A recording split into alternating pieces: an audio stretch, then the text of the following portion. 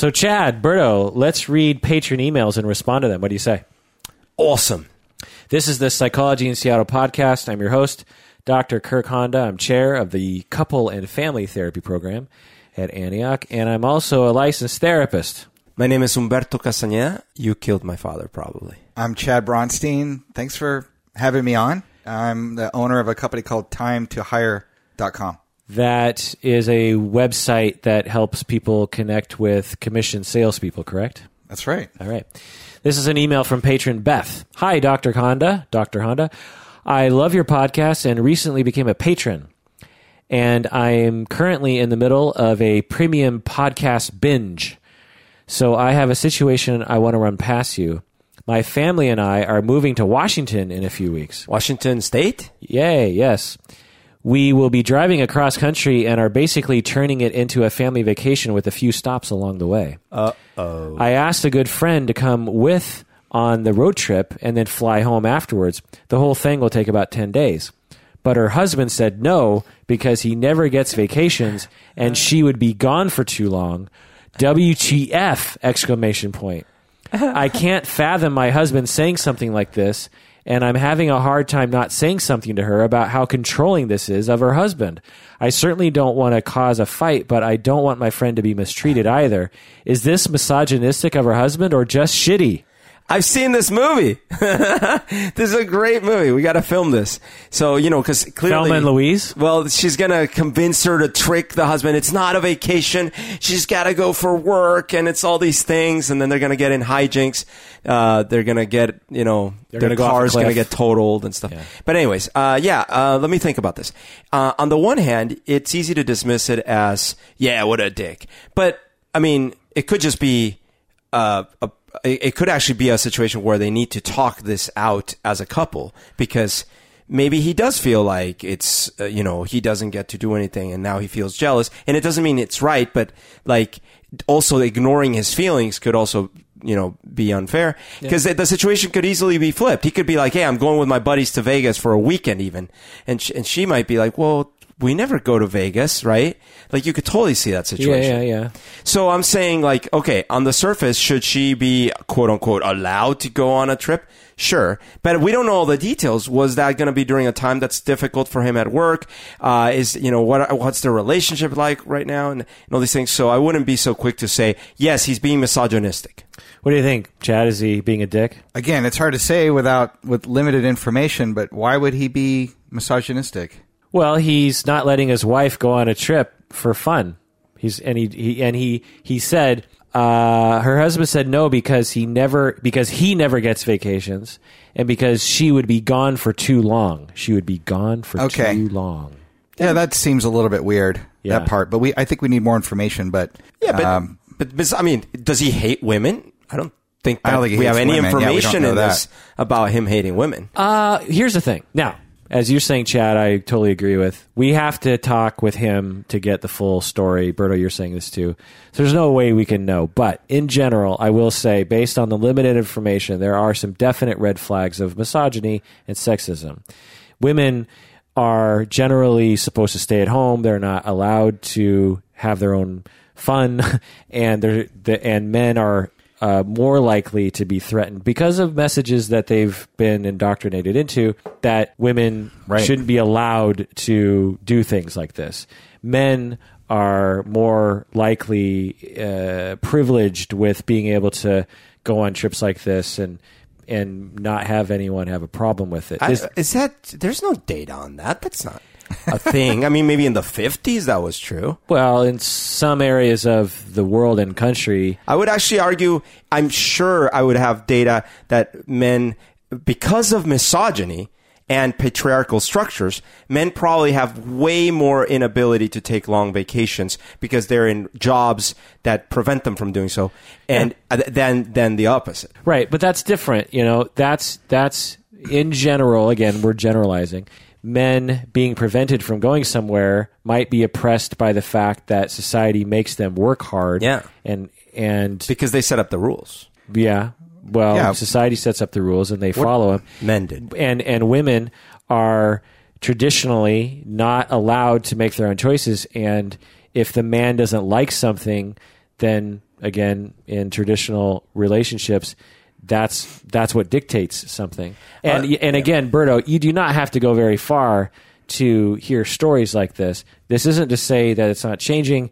This isn't to say that men don't have problems too. This isn't to say that hashtag not all men, but this is a common element in our society. I believe, my opinion is, it cheapens the definition of misogyny to say that a dude being maybe selfish, maybe he really hasn't go on any trips and wanted to, who knows, right? That is hating women and oppressing women. I feel like it's a relationship problem, that if she wants to go on a 2-week vacation and can't because he feels it's too long and he doesn't get to do it, that's a relationship problem. They need to work it out, and maybe she doesn't need to be with him. But I don't think that that's misogyny necessarily. It could be. By the way, it could be. Well, he could hate women. The misogynistic elements of it are if he like is... a double standard, maybe. Yeah, double standard. And if she has internalized misogyny, like if their relationship is set up in a way that she, even herself, feels like she doesn't have the right to say something like that. Because just answer me this, you privileged men in the room. If you were to be asked by your friend to go on a special road trip to move, you're taking a road trip out with your friend to move across the country, and then you're going to fly back, and your spouse said, no, I haven't had a vacation in a while, and you're going to be gone from the house for too long, how would you feel? Well, if I was being in the moment, I would be annoyed, right? I'm like, oh, God damn it.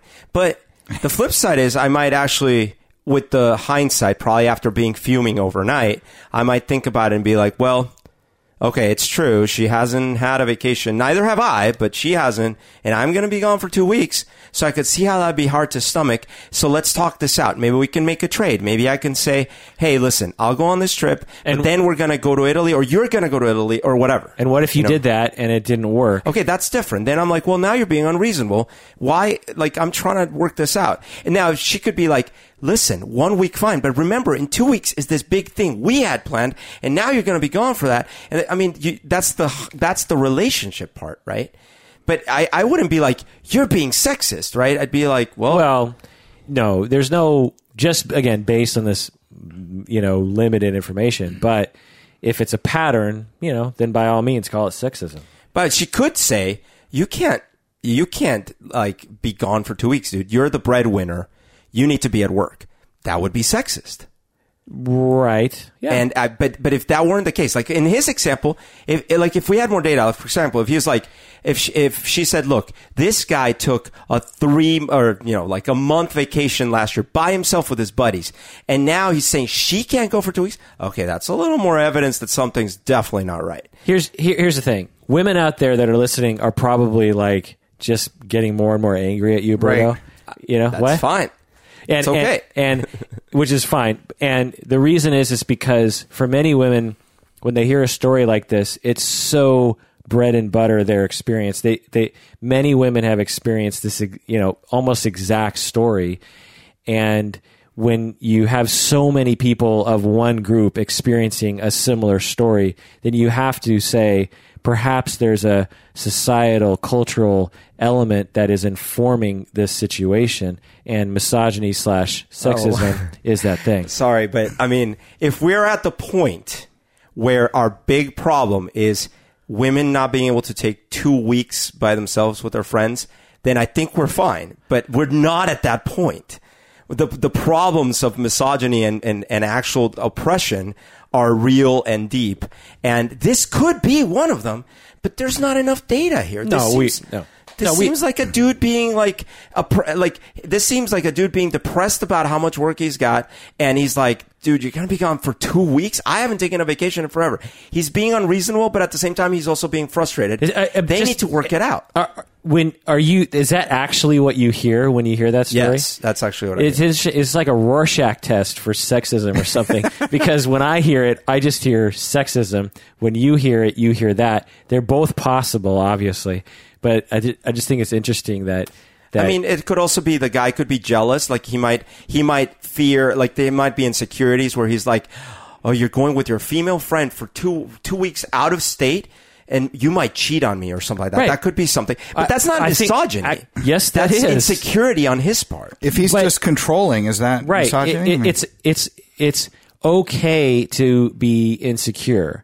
It's okay to worry about being jealous. It's another thing to say, no, you're not going. Yeah, but it's not misogyny. It's just he's acting out in his insecurities. Well, what's in your ways that are definition unhealthy. of misogyny? Well, okay. Well, literally, it's hatred of women. I know, but what's your definition? Practically speaking, it is when the action is because of their gender. You're taking actions or making decisions that are limiting or oppressive in nature because of their gender. Because of their gender. There's no evidence that this is because of her gender. Okay. It's just she happens to be the female in this story. This could be two lesbian. This could have been two lesbians. Yeah. Is it misogyny when it's two lesbians and one says, you can't go for 2 weeks? I never take a trip. So answer me this, Berto. Say someone wrote in and said, I'm Latino, I was at work, and I, was at a meeting, and someone in the room said to me, well, we're not going to give you that promotion because, not a lot of Latinos are good at math, and so blah blah blah. Or maybe I shouldn't say that. I'm trying to come up with a good example. But you're painting a very explicit racist. I know. Yeah. If they said what's a common Latino aggression? Like lazy or something which is clearly the opposite. So you're at work and you're working hard, and you get an evaluation that says, yeah, you're lazy and you don't take work seriously or something. That could be right. But first of all, I might be lazy. Right? So no, not you. But sorry, someone writes in. Yeah. Okay. And it sounds just, again, bread and butter, like how many Hispanic, Latino people have experienced this. I'm guessing you would have a little bit more sympathy to the situation. Well, I have sympathy for this situation, just a different kind of sympathy. Or a different Rorschach interpretation in terms of seeing the greater potential of it being a racist That's situation. probably fair, because I guess in my mind, I don't equate a guy's insecurities or real potential frustration in the relationship with misogyny. I do, right? Though. I do. There's nothing wrong with being insecure. That's. But people are insecure. I think acting on the insecurities in this way is the wrong. Control element. Sure. Now, what a woman is socialized to do, if she were in the same situation, is not to control. She's not given that mandate. What she is given is other passive ways of punishing, like being upset or texting the person all the time or something. But that's not like what media, like in movies all the time, especially if they're black, by the way. Hell no, you're not doing blank. Well, because I'm in this powerful relationship as a female, and I control your sex life, and that is the media representation of it. Well, media, which is bullshit, right? But that is the media representation. Two, media, one. That's what's one thing. And but we're talking about society, right? We're talking about societal representation, societal oppression. Media is a reflection of society, but it doesn't represent society. If you just took media representations of gender and that was what you thought gender was actually like in our society, you would have a distorted view. It's not that sexism and misogyny doesn't happen in media, but I would just say, for me, a way more stereotypical situation would be, honey, I'm going away, the guy, honey, I'm going away for the weekend with the guys. And the woman saying, hell no, you're not. I don't get to go on these trips, and you're probably going to get up to no trouble. That to me would be a stereotypical. Now, it's not right, it's wrong, but all the same things apply. But the one about the woman saying, hey, I'm going on a long trip, and the guy saying, you can't go because I don't take trips, and that's too long. I don't know that that's like so stereotypical.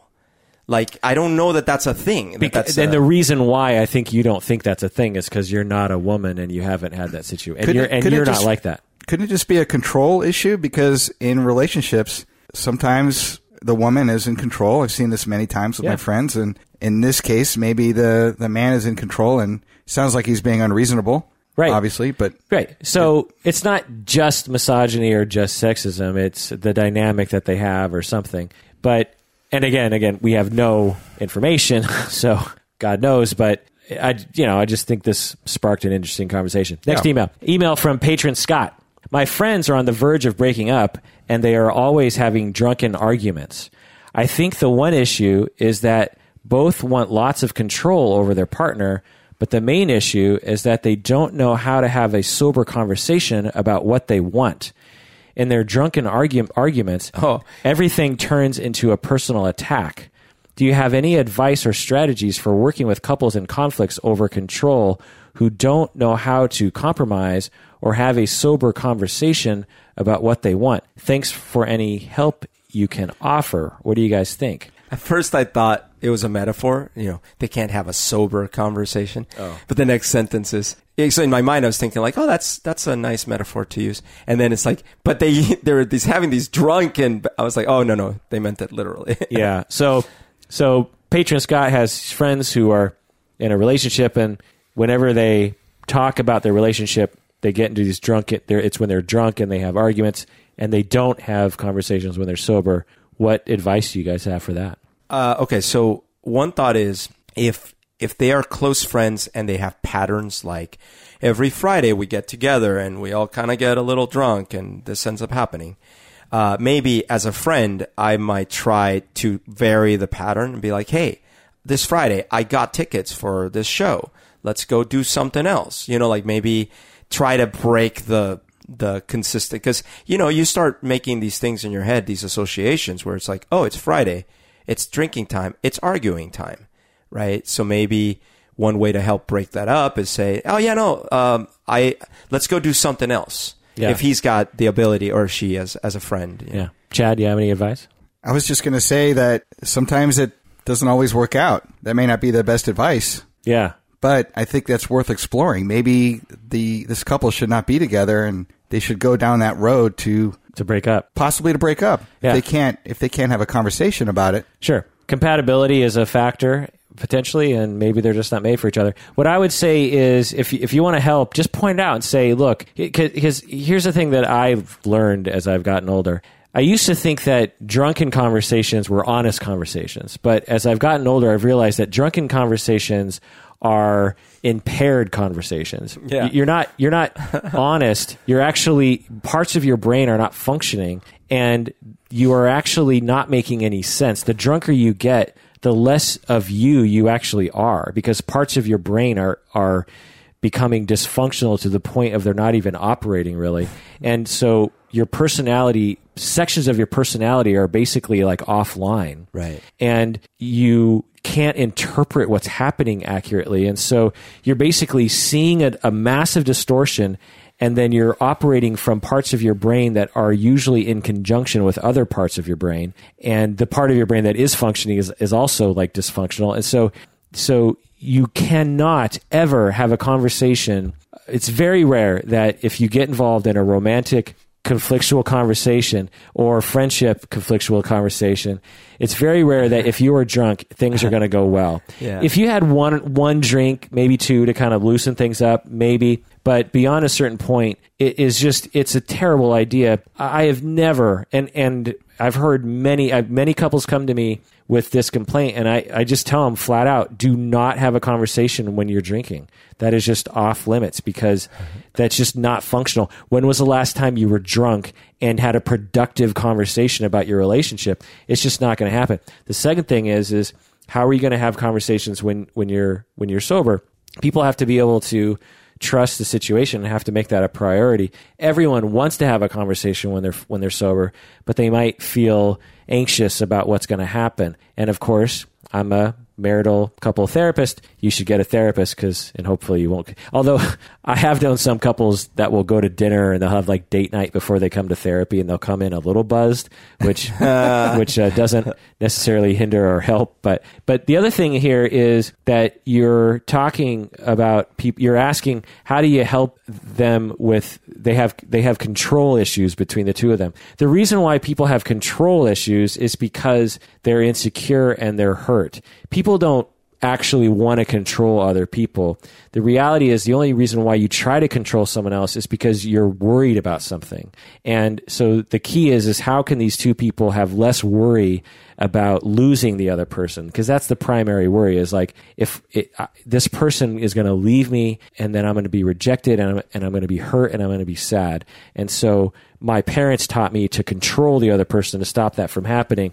And so again, you're just a friend, so you should just listen to them and be a good friend. But that's the premise. Does that make sense to you guys? Isn't control on some level a necessary dynamic in every relationship? No, it's not. I mean, it's a philosophical argument, but I find that a lot of people will talk about power and control. Somebody that can steer the ship, so to speak? Well, we're talking about roles in that instance. It's like, all right, if it's like one person knows more about food or something and the other person doesn't, then the person who knows more about food is sometimes given that control or power. But what I'm talking about is there's a philosophy out there, and in my field, frankly, that power and control is like a major fundamental element in human relationships. But I contend that the only reason why we even concern ourselves with power and control is because we're worried about being rejected. That's the only reason why people engage in control. It's the only reason why people are, not the only reason, but the main reason why people are domestically violent or controlling of their spouses is not because they love being in control. It's because they're terrified of being rejected, and they were taught at an early age that control is the answer to that anxiety, and so they exert that control as a way of trying to reduce their anxiety. And once someone feels secure, they naturally don't turn to power and control because they don't need to. That's my point. See, I used to think this way, but then a professor yelled at me and told me I was wrong, and so now I don't believe that. One more email. Anonymous email. Ooh, anonymous. Ooh. You mean like the anonymous? Yeah. Hi, Dr. Honda. I'd rather keep my identity anonymous for this. Ooh. I wanted to write about a more personal issue or experience and wonder about your advice. Perhaps you have encountered it before. The problem is that I don't feel like I have the kind of goals that other people have.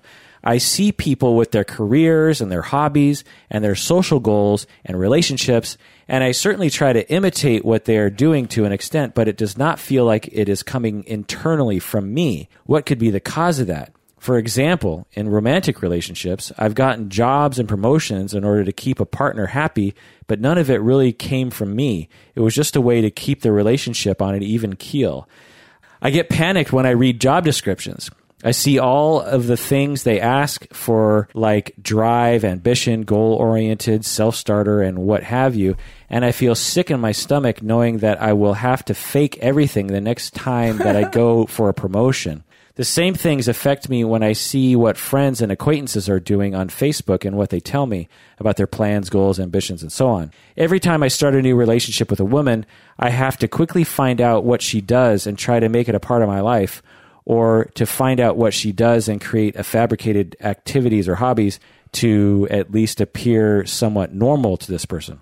Perhaps it is just who I am, or is there maybe an underlying issue, some kind of repression or spiritual problem? You could argue that I want relationships, and perhaps this is a counter-argument. I certainly desire the company and pleasure that comes from being in a relationship, but when I break up with someone or things do not work out, I do not feel the sense of needing a partner.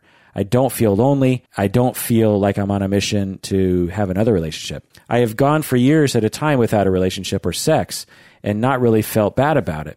I sometimes feel like I'm looking at other people like through a glass wall in a zoo. I'm puzzled, bemused, entertained, confused by their apparent attachment to these plans that they have in life, to their routines and their goals and their plans.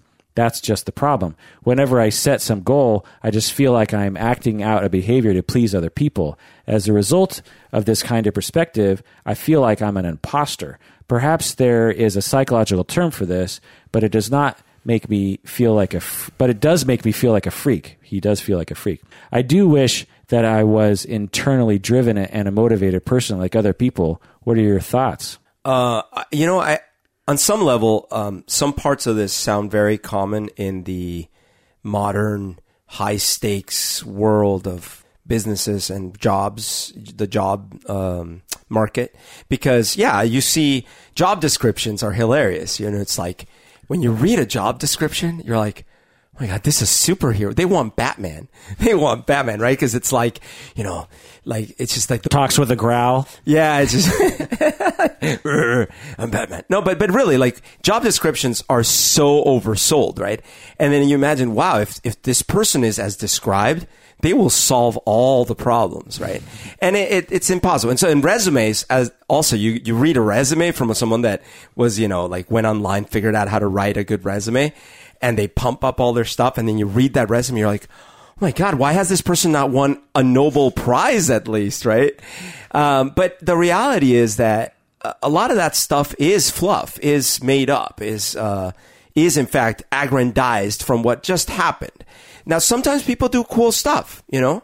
Like I've done 2 CDs. Now, if I were writing a resume, I might say, you know,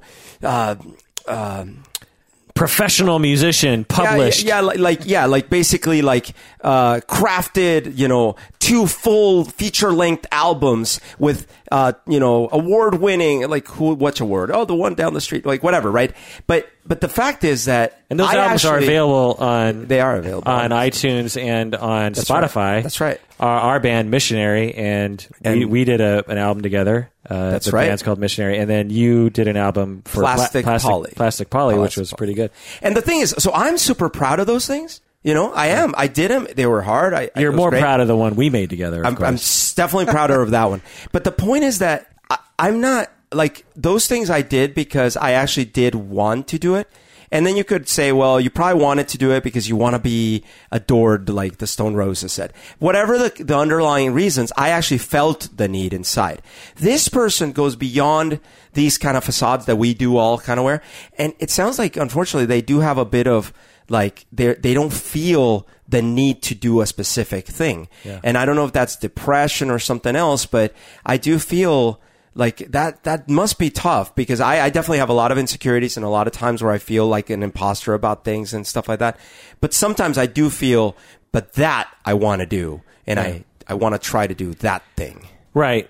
The central feature here is that he feels like he has to act like he has motivation and hobbies and goals. Right. He even feels like he has to be interested romantically in someone. And he doesn't even, when he's not with someone, he's not particularly motivated to be with anyone. So it's interesting. But what I'll say about this is that it's possible that he is very, you know, what do they call it?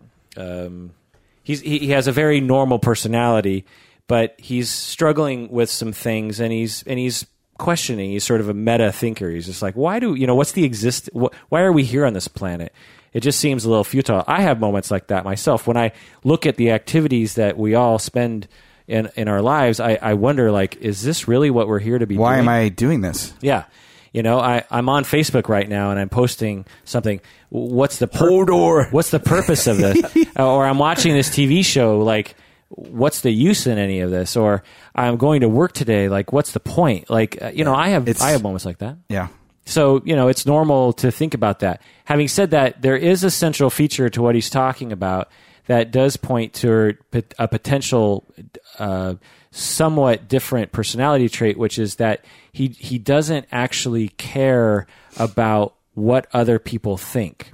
That a lot of what motivates human beings is the caring about what other people think of you. That's a great point.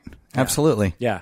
Like, we want to get a good job because it makes us look good. We want to be in a relationship because we want someone to love us, because it validates us when someone loves us. So it's not that he lacks something like empathy. He lacks this. Is there a diagnosis somehow for this thing that he possibly lacks? Well, there are personality disorders that are related to this.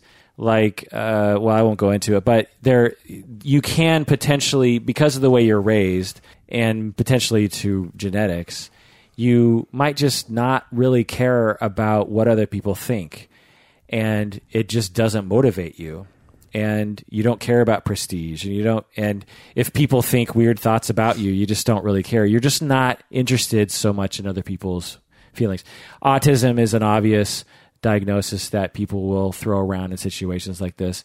But the other thing is I'm hesitant to even pathologize what he's talking about, because it's totally possible that he isn't a good candidate for a pathological label, a DSM diagnosis, and it's just the way he lives his life. And does it create impairment for him? Is it dysfunctional in some way for him? I'm not hearing that. I'm hearing that he questions things a lot, and he doesn't feel like he's like other people. Is it distressing to him? I'm not really hearing that. I'm hearing that he's just noticing, like, maybe I'm different than other people. He wrote an email. Right. He's interested in my opinion, so that's one thing. He's reaching out. So, my baseline answer to this is I don't want to pathologize it. I don't want to call it anything other than just to say it's an interesting personality constellation that he has, and I'm not going to pathologize it. If you can find happiness in life and be a good person to other people, which it sounds like you are, then just be you. Just continue to be you. And is it possible that motivation is just another character trait? Like you're rolling a D&D character? And yeah. Some people are extremely motivated to like get things done and do stuff, to accomplish absolutely. things, cross things off the list, to hold up an accomplishment, And some people just could care less, and that's fine. There's nothing wrong with that. Achievement unlocked. Right. And just because you're looking out in the world and it seems like everyone else is constantly interested in that, and you're not, does not mean there's something wrong with you. I have a friend. This friend's dream is to save up enough money and one day move to Costa Rica and like live on a beach. And what I was thinking was like, maybe something to try is get away, like save up just a little bit of money and go somewhere totally cheap and away from normal quote unquote society, and just see if that's okay. Where like he's not supposed to do this or that. Go to a society like Vietnam or Thailand where people interact in a different way, and they might find that people are somehow happier in that environment than in the consumerist America. Travel. I mean, if it's not feasible financially to travel much, at least pick a couple destinations. There's places you can go in this world for cheap and live cheap for a bit there that are very different from our U.S. society. Tacoma. Rat race. Tacoma. Yeah. And that he might find different kind of fulfillment or something. Or just the lack of pressure might become enough. Right. The other thing is we are so, and I'm just going to highlight what you're saying. In our society, we're so focused on achievement and on career and on prestige and on being a go-getter and being a self-starter and all those kinds of things. And if you're not like that, which I'm guessing a lot of people are, I can imagine feeling quite... It seems weird. Abnormal, right? Can you say that again? I think you can do better, Kirk. Other things that I'll just throw out that are possible pathologies, so to speak, to look into are borderline or narcissism. If you're narcissistic, you might end up manifesting your thinking in this way, like everyone else is this and I'm better. He's not saying he's better, but there's a hint of that potentially. He's not saying that explicitly. So that's another thing to look into is narcissism. And narcissism isn't a flaw in character. It's a reaction to early childhood experiences that are challenging to one's natural narcissism, I will say. Also, a lack of self. If you were socialized or abused in such a way as a child to not allow you to have your own internal motivation, and there are plenty of people like this, you will grow up and feel not necessary. You'll feel different than other people because you won't have internal motivation. Because as a child, whenever you had internal motivation, you had a negative consequence and learned early on to suppress your own internal motivation. So that's another possibility. You could be dissociating, again, because of distress that you went through as a child. You could be severely dismissively attached, meaning that you were left too much on your own as a child, neglected emotionally, essentially, and that will make you feel very distant and also unknowing of your attachment needs to other people. So it could be that you actually really do long to connect with other people, but you suppressed that long ago because you didn't trust other people because they were neglecting of you. You could have a lot of social anxiety, which there's hints of that in here. The social anxiety could make you resort to certain cognitions to protect yourself. For instance, if you're really desiring contact with other people, but you're terrified of other people, you could tell yourself, I don't need other people. I don't like other people. That could be a coping mechanism. There's not strong evidence of that. You could also just be anxious about general performance. If you're afraid of making a mistake or you're a perfectionist or something, you could imagine, again, saying to yourself, why is everyone so interested in performance? I mean, I don't care about performance. And it's a defense against the psychic worry of making a mistake and being humiliated in some way. There's no real hints of these things. Again, the overall thing I'll say is based on what you're saying, there's no reason to pathologize what you're saying. And that could just be your life. And again, as long as you're happy and you're not harming other people, then you do you. That's what I'll say about that. Well, that does it for another episode of Psychology in Seattle. Thanks for joining us out there. Please take care of yourself because you deserve it.